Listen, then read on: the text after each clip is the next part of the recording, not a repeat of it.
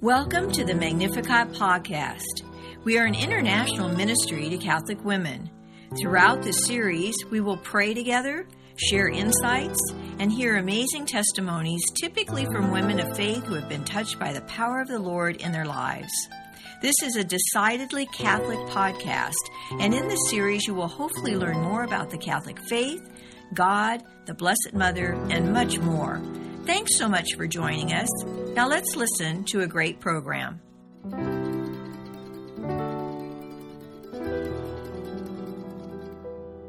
Today I was pondering the accuser of the brethren. You know, the serpent, our antagonist since the Garden of Eden. He got his start there by accusing God of lying and then presenting a false perspective to Adam and Eve to support his case. Revelation 12:10 says the accuser is cast out of heaven and down to the earth. He can't prosecute us in the court of heaven anymore because even though we are guilty, Jesus paid the price for our redemption. Jesus totally satisfied the just heart of God when he ascended into heaven to the Father with the spotless offering of his own flesh and blood.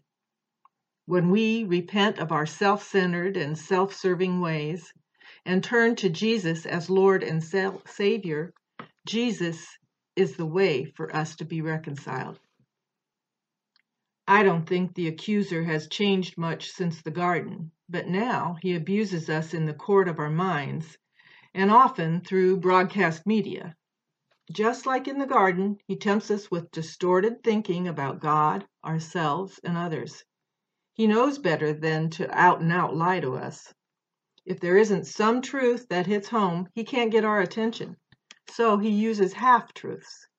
Half-truths will snag us if we are half-hearted about Jesus. That's probably why Paul exhorts us in Ephesians 4:22-24. Put away the old self of your former way of life, corrupted through deceitful desires, and be renewed in the spirit of your minds, and put on the new self, created in God's way in righteousness and holiness of truth. I know my former life was all about me.